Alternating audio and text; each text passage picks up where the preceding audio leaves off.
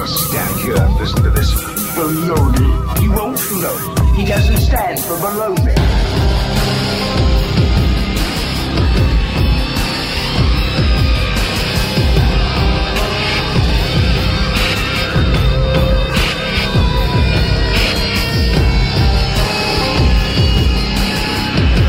Sounds like a lot of supernatural baloney to me. Supernatural, perhaps. Baloney, perhaps not.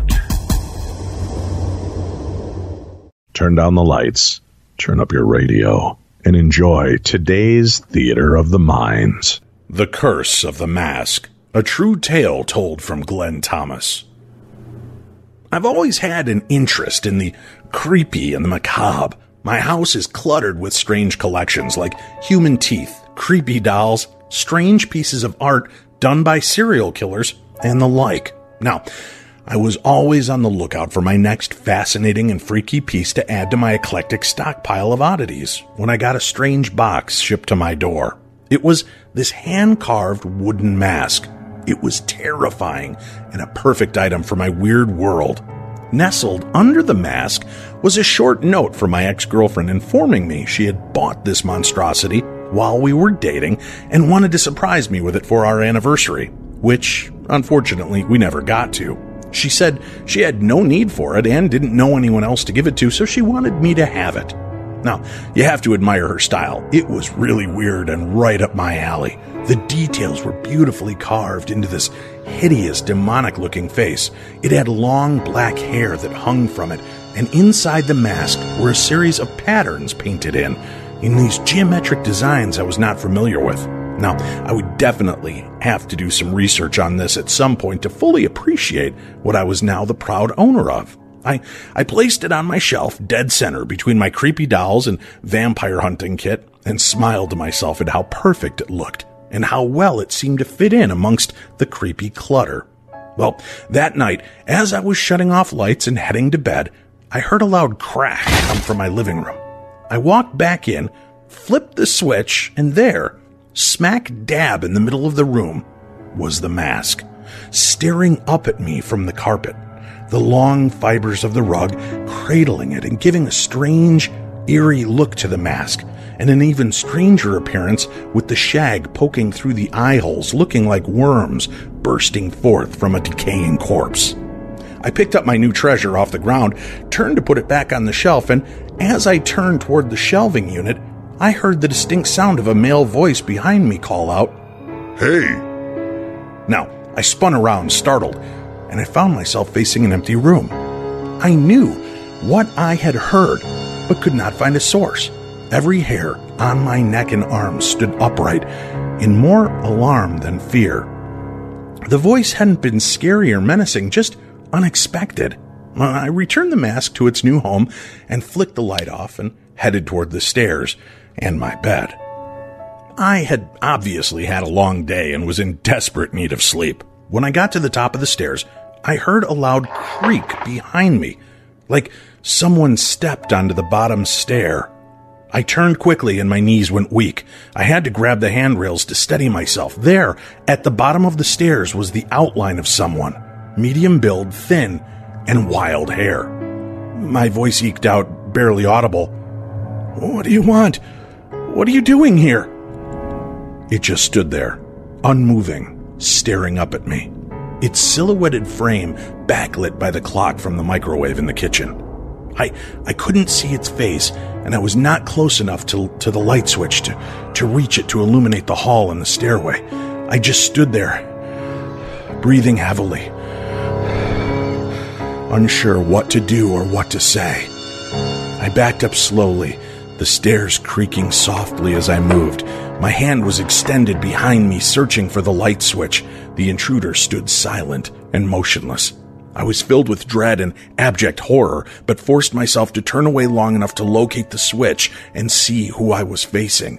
Maybe by lighting up the area, I would gain some advantage.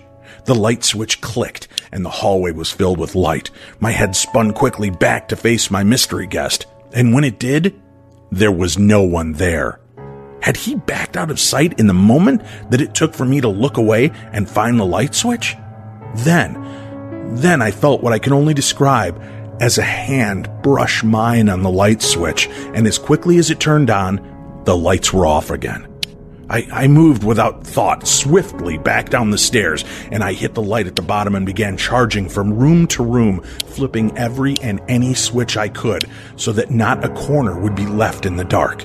Somewhere along the line, I had dropped my cell phone and was now backed somewhat poorly into a corner where I stood. The only sound was my labored breathing and the ticking of the clock in the hall. I tried to focus my ears, straining to hear footsteps or anything giving me a possible location of my intruders. That's when I cried out. I'm going to leave. Take what you want and please leave. I won't call the cops. I don't want trouble. I just want to be left alone. That's when I made a break for the door, where I made good on my promise and did not call the cops, as I wasn't sure what had happened and was second-guessing myself as to what I had witnessed. I didn't know what to tell them for sure and did not want to embarrass myself if I had been mistaken about what had just happened. Now I waited a few hours and I returned. The house seemed untouched. Nothing inside had been moved or taken, and I had somehow gotten the nerve up to walk through every possible place a person could hide, and I found nothing. There was no one there. I made my way back to my room, slowly climbed into bed, reassuring myself I had just imagined it all. I was tired, under a lot of stress in my personal and professional life, and I must have hallucinated the whole damn thing. I lay on my bed and rolled to my stomach, slid my arm under my pillow for extra support under my head, when I felt something. I sat upright and moved the pillow, and there, lying beneath it, was the mask from downstairs. Now, I thought I had put it back on the shelf before I came upstairs. Could I have mistaken and dragged it up here with me, maybe throwing it on the bed and not remembering? Now, I convinced myself this is what had to have happened. I threw the ugly thing to the nightstand and drifted off into the most restless sleep I'd ever experienced. My alarm bell rang and I groggily woke up, swung my legs to the floor and stood, preparing to make my way to the bathroom. I took my first step and took a hell of a stumble. My foot came to rest on the inside of the mask, and it was curved just enough to send me falling to the ground, and I felt the sickening crack of my forearm as I tried to catch myself. I let out a yelp of pain and anger for having been so clumsy. I rolled, clutching my arm, reeling in pain. I'd broken the damn thing. A perfect ending to a horrendous night. Now, things only got worse for the next week. On the way to the ER, I was broadsided and sustained a concussion. I got removed from a big and financially secure project at work and took a serious hit to my pay. Then, found my favorite furry friend had passed away in his sleep a week later. He was an old cat, but spry to the end, and it was a surprise. A dark cloud had descended onto my life, and I was confused as to why. It took a few more minor mishaps to make me realize all of this started the day I got that damn mask. I knew it was ridiculous to even consider. Even though I loved the supernatural and the concepts behind it, I was not much of a believer. I didn't think this actually existed. But aside from all the bad luck I was having, I kept waking to see that wild-haired menace lurking, dashing from my room, peeking around corners, slamming doors. I started looking into the mask, left a few voicemails for my ex to ask where she had gotten it, and I got no response. I checked a few message boards online and was directed to call a woman in New Orleans who knew all about this kind of stuff, and who better to call than a woman named Bloody Mary. I told her of my situation and about the mask, half expecting her to laugh at me or hang up. She took it very seriously and professionally. She had me explain the mask in detail and the markings inside, and that's when she told me someone had passed on a cursed item to me. Something unearthly had been bound to it, and it was meant to do harm. I shook my head in disbelief and shock. Had my ex really cursed me? I mean, seriously, what the She told me to get sea salt, a cloth, and rope, and gave me some things to say and do. I placed the mask in the middle of the cloth, covered it in the salt, and then folded the cloth over it. Then used the rope to wrap around the cloth with the mask still inside. I said the incantation and took the package to the nearest bridge where I hurled it off the side. I went home, said some blessings in each room, and worked my way out to the front door where I insisted whatever was there had to leave. I stood there feeling somewhat foolish, but at the same time relieved, when the front door slammed violently. I jumped and let out a nervous laugh. I never did hear from that ex again, or from my wild-haired, raving, shadowy roommate, and never may still not be long enough for me. This theater of the mind comes from the real experience of Joe Baker. All creatures, great and small. In the summer of 1977, I was in LIT, a leader in training at a YMCA summer camp in Iowa. I had attended that Y camp since around 1967 as a camper, and I loved it so much, I decided to become a counselor as I got older and I aged out of the program. My summers there were magical. They were filled with fun, laughter, and making some lifelong friends. We would spend days making crafts, canoeing, shooting rifles, learning archery, and swimming. Oh yes, there was swimming, our refreshing escape from that summer heat. As a camper around 1970, our small group had gone for a canoe trip down the lake.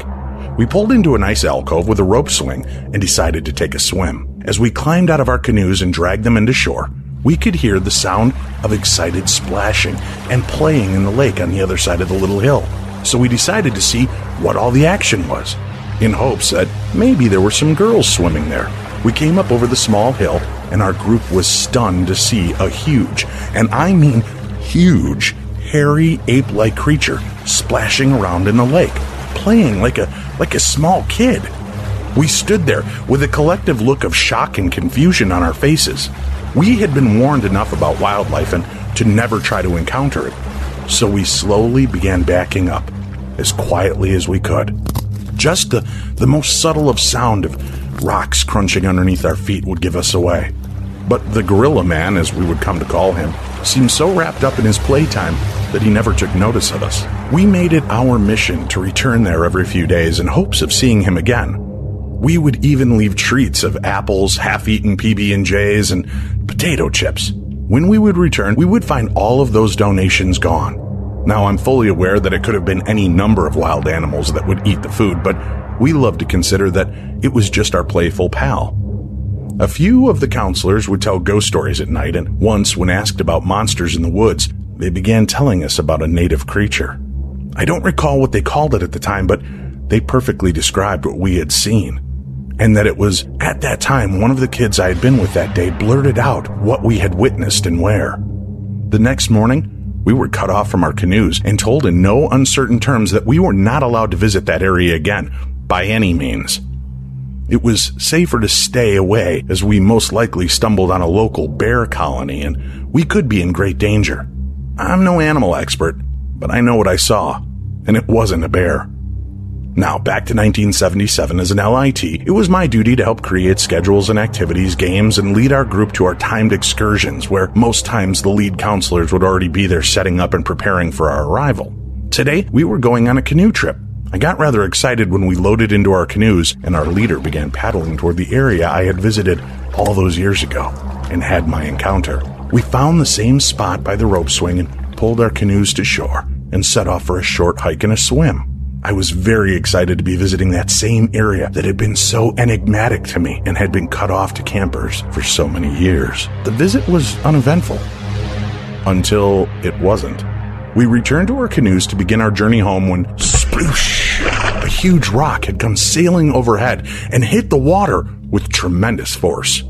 We all stopped what we were doing and looked around when we saw another overhead projectile headed our way. It hit the water well behind our canoes and let out again with another loud splash. We climbed quickly into our vessels and launched them to head home. Our group chattered like mad the whole ride back. It was a mixed bag of excitement, fear, and nervous energy. When we returned, our lead counselor said, guys, maybe we shouldn't go back there again. And that was that. Well, for him, I mean. I took the chance to row out there a few more times because I did know one thing. Bears do not throw rocks. Again, I returned and left treats and would sneak back whenever possible to check the area, and as before, the treats were always gone. After a few rock-free days, I set out for one last adventure. It was close to sunset and we weren't allowed on canoes or in the lake after nightfall. I had about 90 minutes of free time before our evening activities, so I made my way back to the rope swing and I climbed out. Made my way over the rise and opened my pack to leave some more food. As I made my way to a safe viewing area, I was alerted to the sound of something running toward the food, something fast and much smaller than the large creature I had witnessed. I turned to see what scavenger was making off with my donations, and there, crossing the ridge, was a short, alien-like creature. I stumbled back a few paces, the leaves beneath my feet crunching, and the thing stopped, turned its head in my direction and paused. It looked at me, bent down, scooped up the treats, and took off running. And there, before my eyes, this thing began to grow. Huge and hairy. I was watching a surreal version of Darwin's Theory of Evolution chart in an animated live view. It went from a small, scrawny, hairless creature into a hulking behemoth in the matter of 50 or so yards. Then it dashed off into the woods for seclusion. I turned and ran as fast as my teenage legs would carry me back to the canoe, pushed off and paddled my ass back to camp. I was excited and terrified at the same time. I was bursting at the seams, wanting to tell someone of what had just happened, but I thought better of it. I couldn't sleep that night as I lay in my bunk staring out into the darkness, trying to rationalize what I had seen. That's when I heard the footfalls of something large headed through the woods, heading my way. Perhaps just one of the neighboring counselors making his way back to his cabin from the communal outhouse. Then I heard the snorting. A loud snort and a sniffing noise. I recognized the sound from earlier that day. After that thing had transmogrified in front of me, it had stopped briefly and snorted the air like a predator trying to catch the scent of its prey. Then it strode out of the woods, walking directly toward my cabin with purpose. My heart was banging inside my chest like a jackhammer. I could barely breathe as it strode even closer to my cabin. I whimpered, wanting to cry out, but I was unable to. That's when I had a strange sense of euphoria that washed over me. And I could swear a calming voice filled my head, a voice that reassured me that everything is fine. You're in no danger. The creature got very near my window and stared in through the screen at me. It then bent down and set something on the ground. It stood upright, snorted quietly, and gave me a strange grimace. I got the feeling that it was trying to smile. It turned and moved toward the woods, its heavy footfalls gradually getting lighter as I saw it revert back to its smaller, hairless form. As it entered the woods, there was what I can only describe as a flash of lightning, followed by a thunder crack that shook our cabins and woke everyone with a start. Within moments, there was a deluge of rain, and a loud mechanical humming sound filled the air. A hum that was gentle but louder than the rain itself, and with another flash of light that seemed not to come from the clouds, but rather from the ground toward the clouds. The hum was gone. We scrambled outside to shut every heavy wooden shuttered window we could to keep the cabin from being blasted from rain. When I got outside the window of my bunk, I found a rounded, twisted ball of sticks. I picked it up and finished my task of closing the shutters. I returned to the cabin, and we all sat around excitedly talking about the storm and the ferocity of it. I eventually fell asleep, holding the twisted ball of sticks. That was 40 years ago. I still have my gift displayed on my shelf in the study. I cannot say what it was I saw, but I think a lot of people have it wrong. I don't think the things that we see are separate. I think that they may all be a race of shapeshifters that have been here for centuries and will be here long after we are. They're survivors. They adapt. They're magic and the creatures of folklore and fantasy. They are what they need to be to survive. We hope you're enjoying today's special presentation of Theater of the Mind, all of our favorite and bizarre stories collected in one long episode just for you. Today's episode is brought to you by BetterHelp. What's the first thing that you'd do if, say, you had an extra hour in your day? Would you go for a run? Maybe take a nap, read a book, or just show up for a friend? A lot of us spend our lives wishing we had more time. And the question is, Time for what? If time was unlimited, how would you use it? The best way to squeeze that special thing into your schedule is to know what's important to you and make it a priority. Therapy can help you find what matters to you so you can do more of it. If you're like me, you think, I can get through a lot. And we can. We're a resilient species. However, there are times that we need to reach out that hand and get a little help from somewhere else. That's what I did with BetterHelp. When I reached that limit and I realized things were getting a little bit out of control, instead of taking it out on my family or taking it out on myself, I just decided to reach out and get the help that I deserve. So if you're thinking of starting therapy, give BetterHelp a try. It's entirely online, and it's designed to be convenient, flexible, and suited to your schedule. Just fill out a brief questionnaire to get matched with a licensed therapist, and switch therapists at any time for no additional charge. Learn to make time for what makes you happy, my darklings. Get BetterHelp. Visit BetterHelp.com/P60. Do that today. You're going to get 10% off your first month. That's BetterHelp, HELP.com/P60. It's time to take control of your life. Dave's here rooting you on, and if I can do this, you can do this. Let's do this together.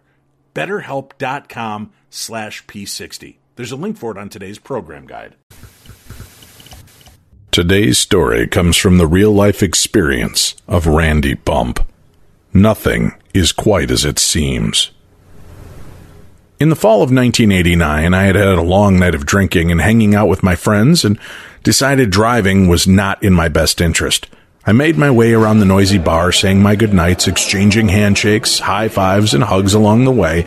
And when I finally crossed the gauntlet of drunken friends, neighbors, and coworkers, I reached the exit to the bar. When I pushed open the doors to the outside, I was met with a welcoming blast of fresh, cool air. And as the doors behind me closed, the sound of the party inside faded, and I set forth for my 2-mile walk home. I had walked this lonely walk many more times than I care to admit, but it was the right thing to do, and I refused to get behind the wheel of my car in this condition. Now, when I say this condition, I want it made clear. I was enjoying a nice mellow, and there may or may not have been some slight staggering on my walk home, but I was not fall-down stupid drunk. I was in a place of ease and comfort. You should know that for what I'm about to share. As I plodded along what seemed like an endless stretch of dark highway before me, I turned my hazy gaze to the skies above me, thoroughly enjoying the expansive night sky. That was when I noticed something dark, long, and silent hovering in the sky just ahead of me. It looked massive, maybe like a DC-10 in length, but it was triangle and hovered there silently. I kept my eyes fixed on the looming craft as I continued my journey. The mix of cool, fresh air and the slow but steadily increasing boost of adrenaline was rousing me from my inebriated state, and my fuzzy mind was becoming sharp and inquisitive as to what it was I was actually witnessing. The strange thing was that cars would whiz past me on this road, weary travelers seeking the safety of their homes, but no one seemed to be seeing what I was. Maybe they were too drunk or in just too big a hurry to cast their gaze towards the heavens, but I was enthralled. I noticed that as I got closer to the craft, the air was stale, not moving, and thick and muggy. Where moments before, and simply a few yards behind me, there was a gentle cooling breeze. Then the road around me lit up like daylight. It was as bright as high noon. I shielded my eyes with my hands and tipped my head back to look for the source that the light was coming from.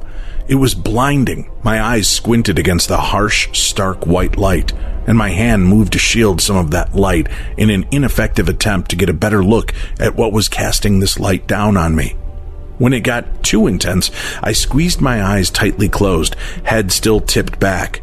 But when I opened them again, I was surprised to see that I was damn near home, and the light was gone.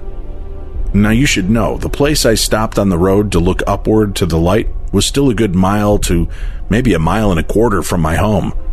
Now I was standing less than a few blocks away. I hadn't moved, it was just that fast. I looked at my watch, and to my irritation, it had stopped at about 1:18 a.m. I glanced back down the road towards my house and then turned to face the direction I had just come from. I was puzzled. I traveled a pretty good distance in the blink of an eye and had no memory of it. 1 minute I'm standing in the middle of the road staring skyward and shielding my eyes from a brilliant light. The next second I'm a mile or so down the road.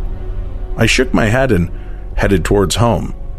Running the night's events through my mind, fast, then slow, then focusing on the event on the road, then I heard the noise of something moving behind me and closing in. Light footfalls on the pavement.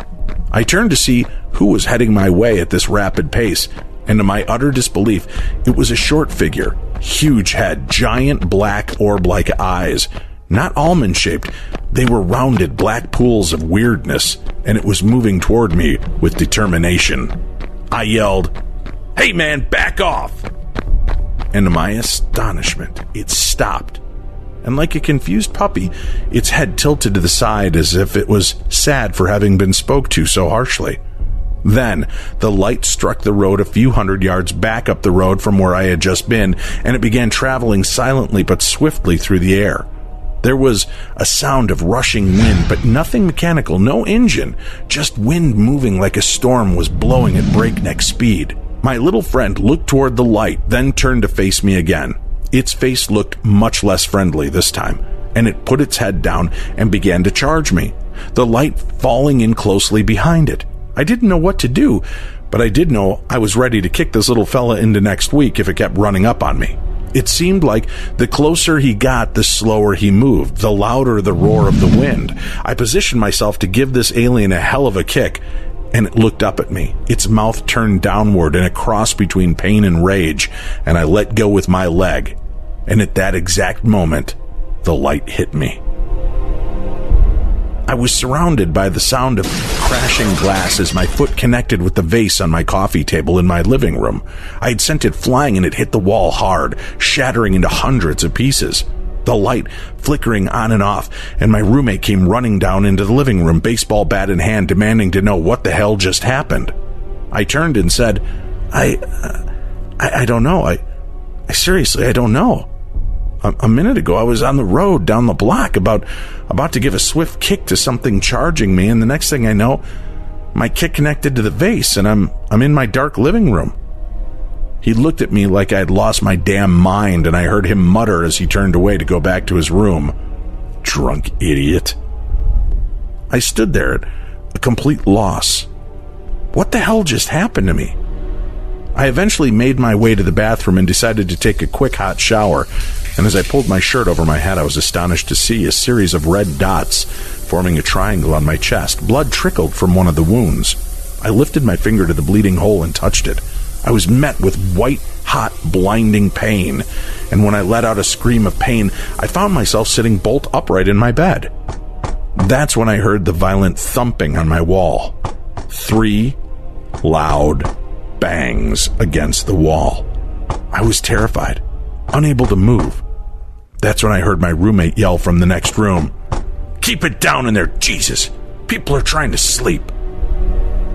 I shook my head, reached to my chest, and found scabbed over wounds that looked days old. I thought I was losing my mind. I laid down and closed my eyes, my mind whirling. And then as I began to fall asleep, I saw him, his face, those big round black eyes, and the turned-down mouth opened, and from it a loud, ear-shattering noise that sounded like an alarm clock. My alarm clock. I opened my eyes and hit the snooze button. I looked at the clock, and in amazement, it was 11 a.m. 2 days later. We hope you're enjoying today's special presentation of Theater of the Mind, an unwanted gift. I don't know where to begin because I've always been keenly aware that I was different. I mean, yes, I'm a goofy person by nature. I'm a good storyteller and love to entertain and spread joy. But when I'm not, or wasn't being a goofball, I was growing up rough, critical, and all around weird. Long story short, I had a rockier childhood than people would like to know about. The experiences, yes, those type of experiences, began young, as did the abuse. I thought it was just an imaginative kid, and then teen, then maybe just an imaginative young adult, who has now turned into an adult. I couldn't keep dismissing my experiences. Of course, I entertained my creating these happenings due to the abuse and overall horrid upbringing. But, well, I've been checked out and I've tried meds for depression and anxiety, yet still, things continue to happen. Once, when I came home from work, I was about 18 years old.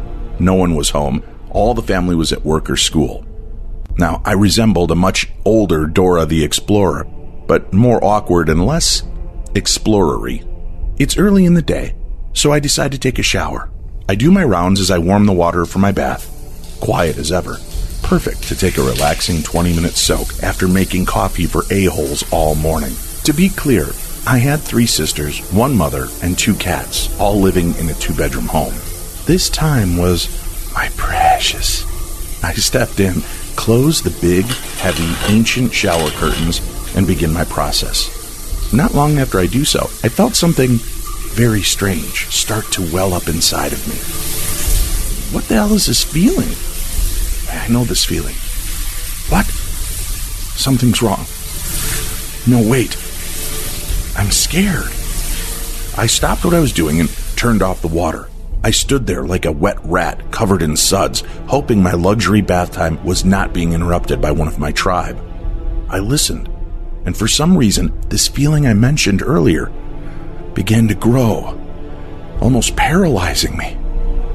And then, swoosh, the shower curtain tears open, and I scream so loud and hard, my teeth vibrate. There was no one there. In terror, I fell out of the shower, grabbing my towel on the way down. This bathroom was small. No one was there. No one snuck in. The only window was above my head in the shower space and could not accommodate a person. Okay, maybe a Smeagol-sized person, but we weren't living in the Shire, so I knew in an instant I wasn't alone. I looked to the door and grabbed the handle. It was locked. I didn't lock it, nor would I. Being alone in the house with no sign of family coming home, I had hours before I would see the likes of them. I cried out, "Please, let me go!" And then the handle released. I trampled out, barely holding on to whatever I was grabbing as I was fleeing. I only had one thought in mind: grab the phone and get the hell out of this place. Go to the neighbor's house and take it from there. As I stood outside, I looked into the apartment from the neighbor's front porch, a few feet away. I knew whatever it was finally got my attention. It was like it had been trying, and it was going to be heard that very moment. And the energy that poured out of that tiny apartment was palpable. My mother calmed me down and gently reminded me to go inside before someone thinks I'm selling something that isn't for sale. I smiled uncomfortably as she stated this. "You have a light inside you, Mia. A light that attracts these things to you. To us." Wait, what? Is this where she tells me that I have a brother named Dean and we're going to have to fight some demons together?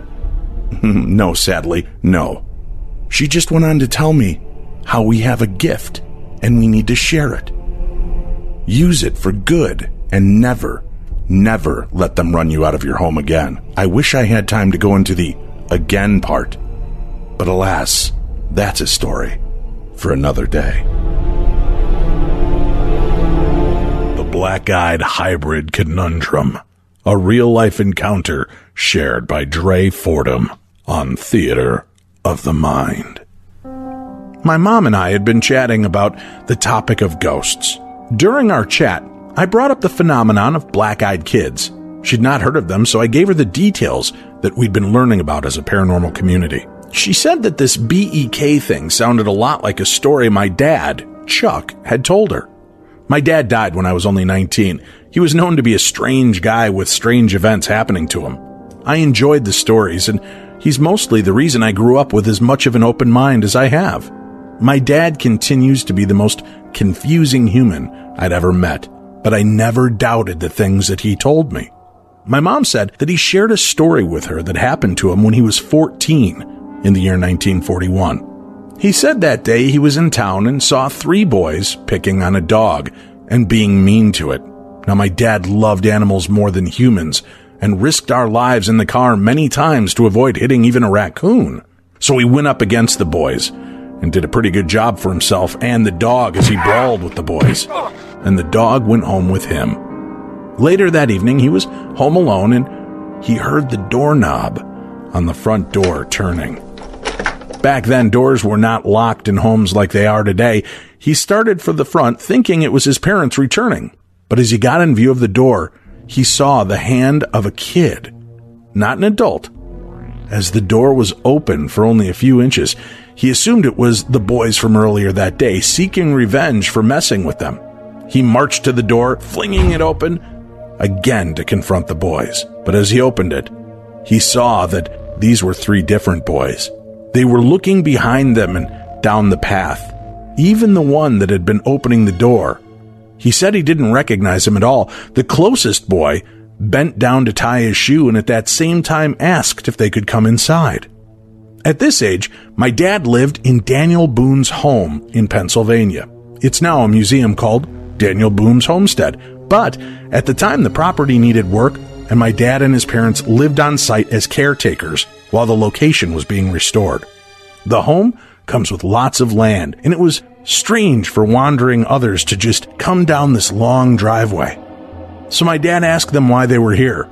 The boy tied his other shoe and said that they got turned around and were new to the location and did not know which way was back to town. As the closest boy stood up, he looked at my dad, and he saw that their eyes were black, all black. My dad told my mom that it was at this moment he knew that these things were aliens. My dad had a few encounters before this that he considered extraterrestrial, and a few he thought that were possible abductions. So this, I imagine, is what made him come to the conclusion that these were, in fact, aliens. He said he told them they could not come in, but he felt dizzy, not very strong. He said the boys stood there, looking at him. As he reached to close the door, he said the door seemed very heavy and much larger than it really was. Then, the first boy stepped over the threshold of the door frame, and my dad became very faint. He said he backed away as the other 2 boys also entered the house.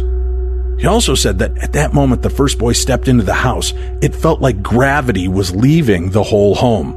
He said he was not sure how he knew it was the whole home losing gravity, but he just knew it. He said he kept looking at the boys, but started falling very slowly. He figured the slow motion descent was because of the lack of gravity. During his fall, the boys came to his side and one at his feet, but they seemed like they were level with him, as if he were on a table. But he could tell he was on the floor of his own home. As he started to panic, he lost consciousness. During his blackout, he found himself driving a car in Hong Kong. He knew it was himself, but an older version of himself. He was still American, but visiting Hong Kong. He was stopped in traffic because everyone was looking to the sky. He also looked out his front window and saw a large fireball of fire flying across the horizon, so low that he thought it was going to take out some of the buildings. But the fireball continued without causing any damage and left everyone shocked at what they had seen. My dad said when he opened his eyes, he was on his couch, and he could hear the boys leaving and shutting the door behind them. He said during this vision, he never once thought about the boys that had entered his house. As a related event, one of the stories my dad told me was about a time in his early 20s, and he was in New York City in traffic when he saw, along with many others, a huge fireball streaking low across the sky. Evidently, later, he learned that many others in Hong Kong had seen the same thing during that time. What my dad was obsessed with was the direction the fireball was flying. It would have had to turn to make it to Hong Kong. He said meteors don't turn. I have no idea how he knew others in Hong Kong saw this, and I've not done research on it to prove it. But I have no idea why my dad never included the tie-in to the black-eyed kids. My mom said that he never mentioned that the kids were dressed odd or old-time. Maybe they were dressed as we hear about them now, in 1940s attire. So then it wouldn't have been so odd. If I had to trust what my dad said and speculate, I think this could be what happened. They did abduct him, and he was on the ship, but they made it look like his home.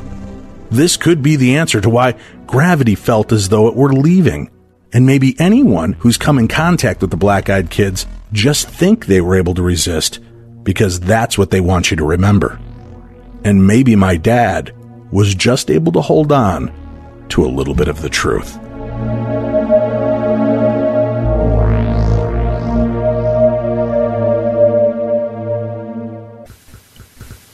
Ron Smaltz shares his real-life story, My Friend Seth, on today's Theater of the Mind. Up until a few weeks ago, I thought I was going crazy after having had an experience when I was a kid.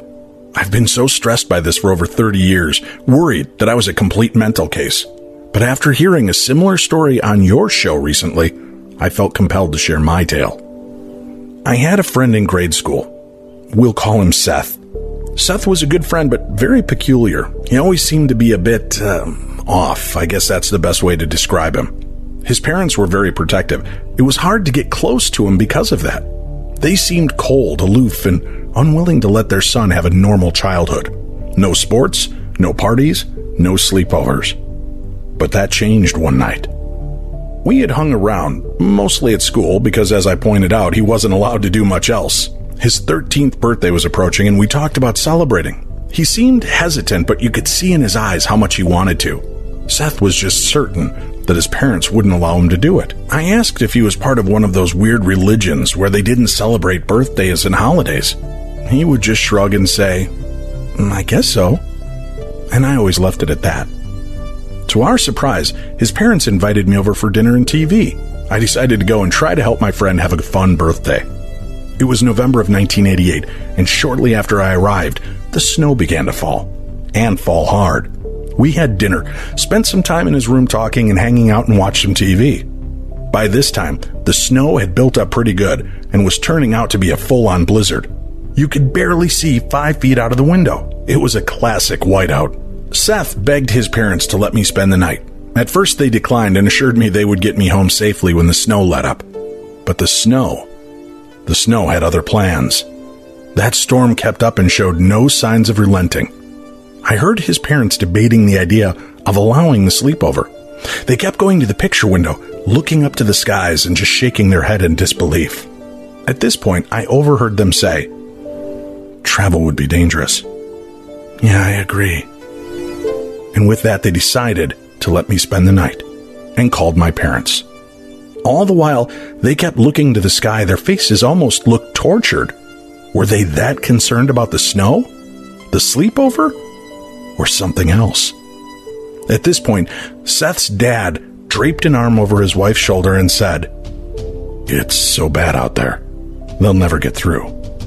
This'll be fine. It'll all be fine." Nothing very eventful happened for the rest of the night. Well, for the rest of the night until after midnight, that is. We had settled in for the night. I borrowed a pair of PJs from Seth and taught him the fine art of making a blanket tent in his room, and we were off to sleep. At some point, I woke to an intense light filling Seth's room. Light streaming in from the windows. It poured through the cracks in our makeshift tent, and I noticed my friend was nowhere to be found. I assumed he had headed off to the bathroom, and I laid there squinting, partially shielding my eyes from the glare. I mean, come on, what was with this light? I noticed at that point, my hearing was off. Everything sounded slow, like the ticking of the clock on the hall wall. My breath, and even when I spoke, I called out to Seth, and my voice, it sounded distorted. "Seth, where are you, man?" I rolled over and started crawling toward the opening of our tent and felt like every movement was in slow motion, like I was slogging through quicksand to move. My body was slow. My mind raced. I realized I was terrified. I couldn't understand what was happening. I finally made my way to the bedroom door and threw it open. It too moved in slow motion. More light poured through the door. I couldn't make sense of this. It had to be a dream. That's when I saw his parents standing silently in the hall, side by side. I was now in full-blown panic mode. What was happening? The parents began to flicker. I know it sounds crazy, but it looked like a picture on an old TV trying to be tuned in. They flickered in and out. The intense light surrounded them. And that's when his parents turned slowly to face me, the light burning my eyes as I tried to look at them. Where is Seth? What's happening? I cried out. His parents continued to flicker, and I saw what looked like another image that was revealed between flickers. Small figures, huge heads. It was as if they were trying to hide, being cloaked by the image of his parents. I thought I was losing my mind. I closed my eyes tight and began whimpering. Then came a very loud humming sound. It shook the house. I could hear glasses and plates, pictures on the walls and cabinets rattling. And then there was silence. I opened my eyes. I was in my room. At home. Still in the PJs I had borrowed from Seth. I ran downstairs, asked my parents what was going on, and they were quite shocked to see me come from up in my room. They thought I was miles away at Seth's house. I tried to tell them what happened. My folks, bless their hearts, just dismissed it and said I must have been sleepwalking and come home. With that, they called over to Seth's house, but the phone just rang and rang. No answer, no answering machine. It just rang. I knew there was no way I had walked all that way in my sleep, in the blizzard. Holy shit, I thought. The blizzard. My bed would have been soaked, and there would have to be footprints leading up to our house in that heavy, deep snow. I ran to the window, pulled hard on the string that raised my blinds. They clattered as they shot up, and I peered out my window. There were no tracks. My bed was dry. I was dry and warm. I knew I never walked home, but I'll be damned to explain how I got home. As if that wasn't weird enough, Seth never came back to school.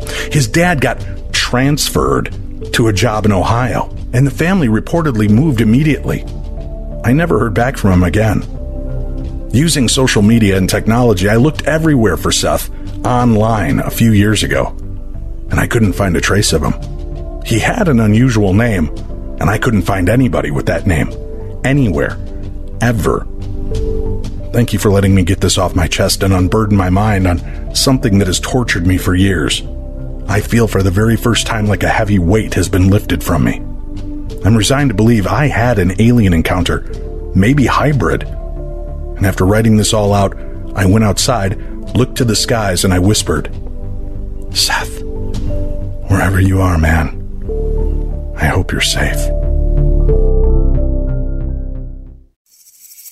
Innovation, creation, vitality, and joy are the pulse of MySoultopia.com, with many custom creations for the mind, body, and spirit, along with classes, intuitive sessions, coaching, and healing energies. MySoultopia.com strives to bring sophistication with a twist to the metaphysical and the holistic market, while raising the community's vibration and channeling the new paradigm, which means new and exciting adventures for all. MySoultopia.com is utopia for your soul. Visit MySoultopia.com, your one-stop shop for all your metaphysical needs, offering hand-selected crystals and crystal jewelry with prices to fit every budget. MySoultopia.com offers the best selections of tarot and divination cards by top designers, expertly curated and award-winning book collections from top authors on every subject you'll need on your spiritual journey. MySoultopia is also proud to offer the finest singing bowls and an eclectic collection of the most amazing gemstones, crystals, and crystal jewelry from the top metaphysical designers in the world. MySoultopia.com is always your one-stop shop for award-winning mixes of Florida water, sage spray, and other spiritual protection. So begin your journey with the best resource, mysoultopia.com. That's mysoultopia.com. Why mess with the rest when you can start with the best? mysoultopia.com. Again, that's mysoultopia.com. Theater of the Mind. After a life of parochial schooling, I had a falling out with religion, church, and my faith. It no longer suited me, and I found it silly, and nothing more than old superstitions cobbled together as a money-making scheme for churches. I never considered myself a bad person, certainly no worse than anyone else I knew. Like many, I was often selfish and not nearly as neighborly or caring as I could be. I had moved into my neighborhood when I was 27 and never once had a word with any of my neighbors besides a simple nod of the head in passing. Then, everything I knew changed on a summer day, a few months after I turned 45. I was out mowing my lawn when I felt my stomach start to sour, a strange sensation in my chest, and I immediately regretted that gas station burritos I had scarfed down for lunch. The heat was getting to me, and I cut off the lawnmower to take a sip of water. Then it hit me like a thunderous punch from Mike Tyson, square in the chest. My mouth dropped open into a silent scream, and my vision began to flicker. I could hear the sounds of the neighborhood, kids playing, dogs barking, people mowing their own lawns. Then it was silent. All I could hear was the offbeat rhythm of my own heartbeat, pulsing in my ears, throbbing, throbbing, throbbing. Then the lights went out, and I collapsed. I remember feeling like I was laying on my parents' waterbed when I was a child. Then slowly, light started to flicker once more, and I could hear voices. Oh, he's here. Finally, he's here. Then I could see bright light, and set against it was the stark silhouettes of people. Voices sounded familiar but distant, calling my name. I began to feel lighter, floating, and my vision slowly began to return to me. And I could see a mass of people smiling, waving. Some appeared to be crying. And when I realized that, I began to feel a sense of dread and fear come over me. Their smiling faces gave way to somber looks. I felt like I was in a large freight elevator looking out at the crowd, and then the bottom dropped out. And I heard what I thought was my mother sobbing as I fell. Through the darkness, terror growing inside me. I was so confused, so scared. I fell for what felt like 10 minutes. Just imagine, the scariest drop from the roller coaster you've ever been on, only it kept going and going and going. Then my body stopped with a jerking motion. I had the sensation of chains wrapped around my wrists and ankles, suspending me above something. I could feel heat, but not like any heat I had ever felt before. I felt it coming at me like waves of heat you see coming off the road ahead on a hot day. The chains, heavy and dense, jangled loudly whenever I tried to move. The blackness around me seemed alive, moving like something from a horror movie. I could hear slithering, but could see nothing.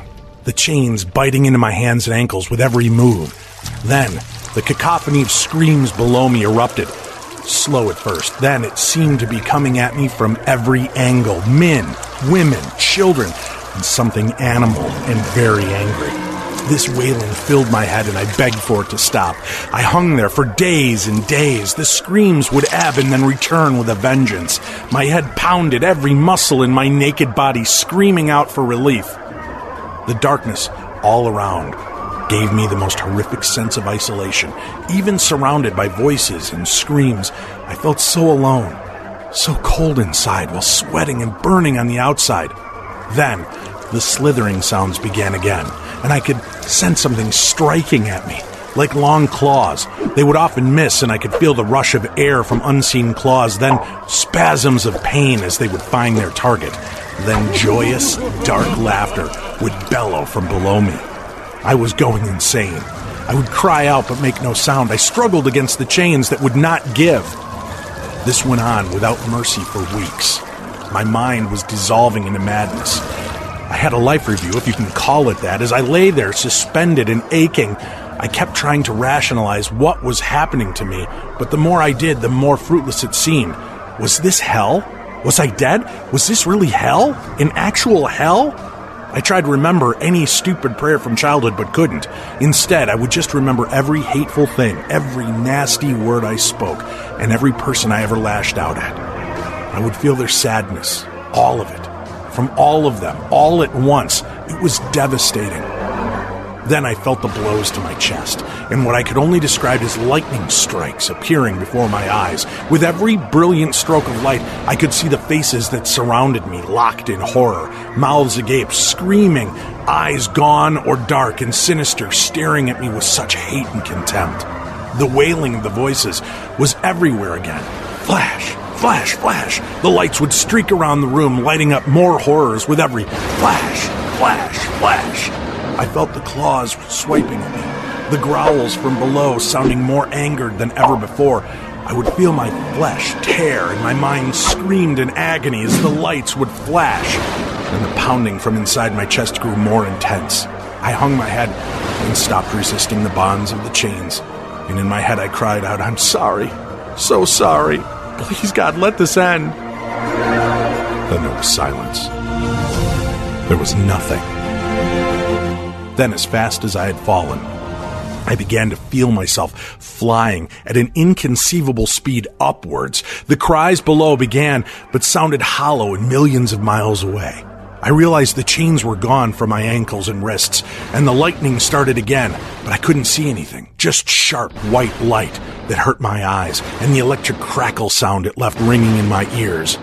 Then there was a face before me, the last flash of white light, and I could see someone or something standing before me.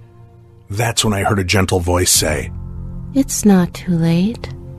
And all went black. I could feel my body. I could hear background noises filtering in. I could hear voices calling my name, begging me to come back. Then I heard the words, "Clear!" And my body jumped as something hit my chest and filled me with electricity. My eyes sprang open and the pain came crashing through. I was laying in my yard surrounded by neighbors and police and EMTs feverishly working on me. I looked up and I saw the face of the portly little EMT working so hard to bring me back.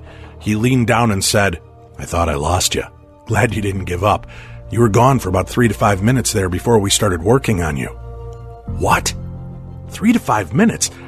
How was that possible? I languished for what I knew was weeks on end, being tormented, screamed at, and torn to pieces slowly. Eternity means something more to me now, I'll tell you that. I lived the pain of everyone I ever hurt. It felt like forever. Now, sometimes at night when I lay there unable to sleep, I can hear the screams of torment. I can feel the claws trying to grab me, but I always come back to the soft voice that said, "It's not too late." God, I hope not. Without Warning, a real-life story from Len Tower. This has troubled me for over 60 years, so thank you for the opportunity to finally let it go. I was a reporter for the Whittier Daily News, a Southern California city about 18 miles east of Los Angeles. My best friend Pat was a talented news photographer. It was in a time when any reporter loved the job. Typewriters, a back warehouse-type room with the clacking linotype machines and the melted lead composing every line. Hearing the massive power of the press as the newsprint rolled endlessly, a ribbon of white traced on an unbroken path. It was an honor to write for a newspaper in those days before everyone got a byline. Bylines had to be earned by exceptional research and writing. National stories came in on machines from United Press International or Associated Press. In those days, before President Kennedy was assassinated in Dallas, Fridays were busy. Day assignments included police and sheriff stations, city hall, or a feature interview, usually celebrating a local Eagle Scout. Nights, after a day of covering a range of assignments, Pat and I would cover a featured local high school football game. He would masterfully capture the game action on photo. I'd take notes and write the accompanying story once we returned to the newspaper office.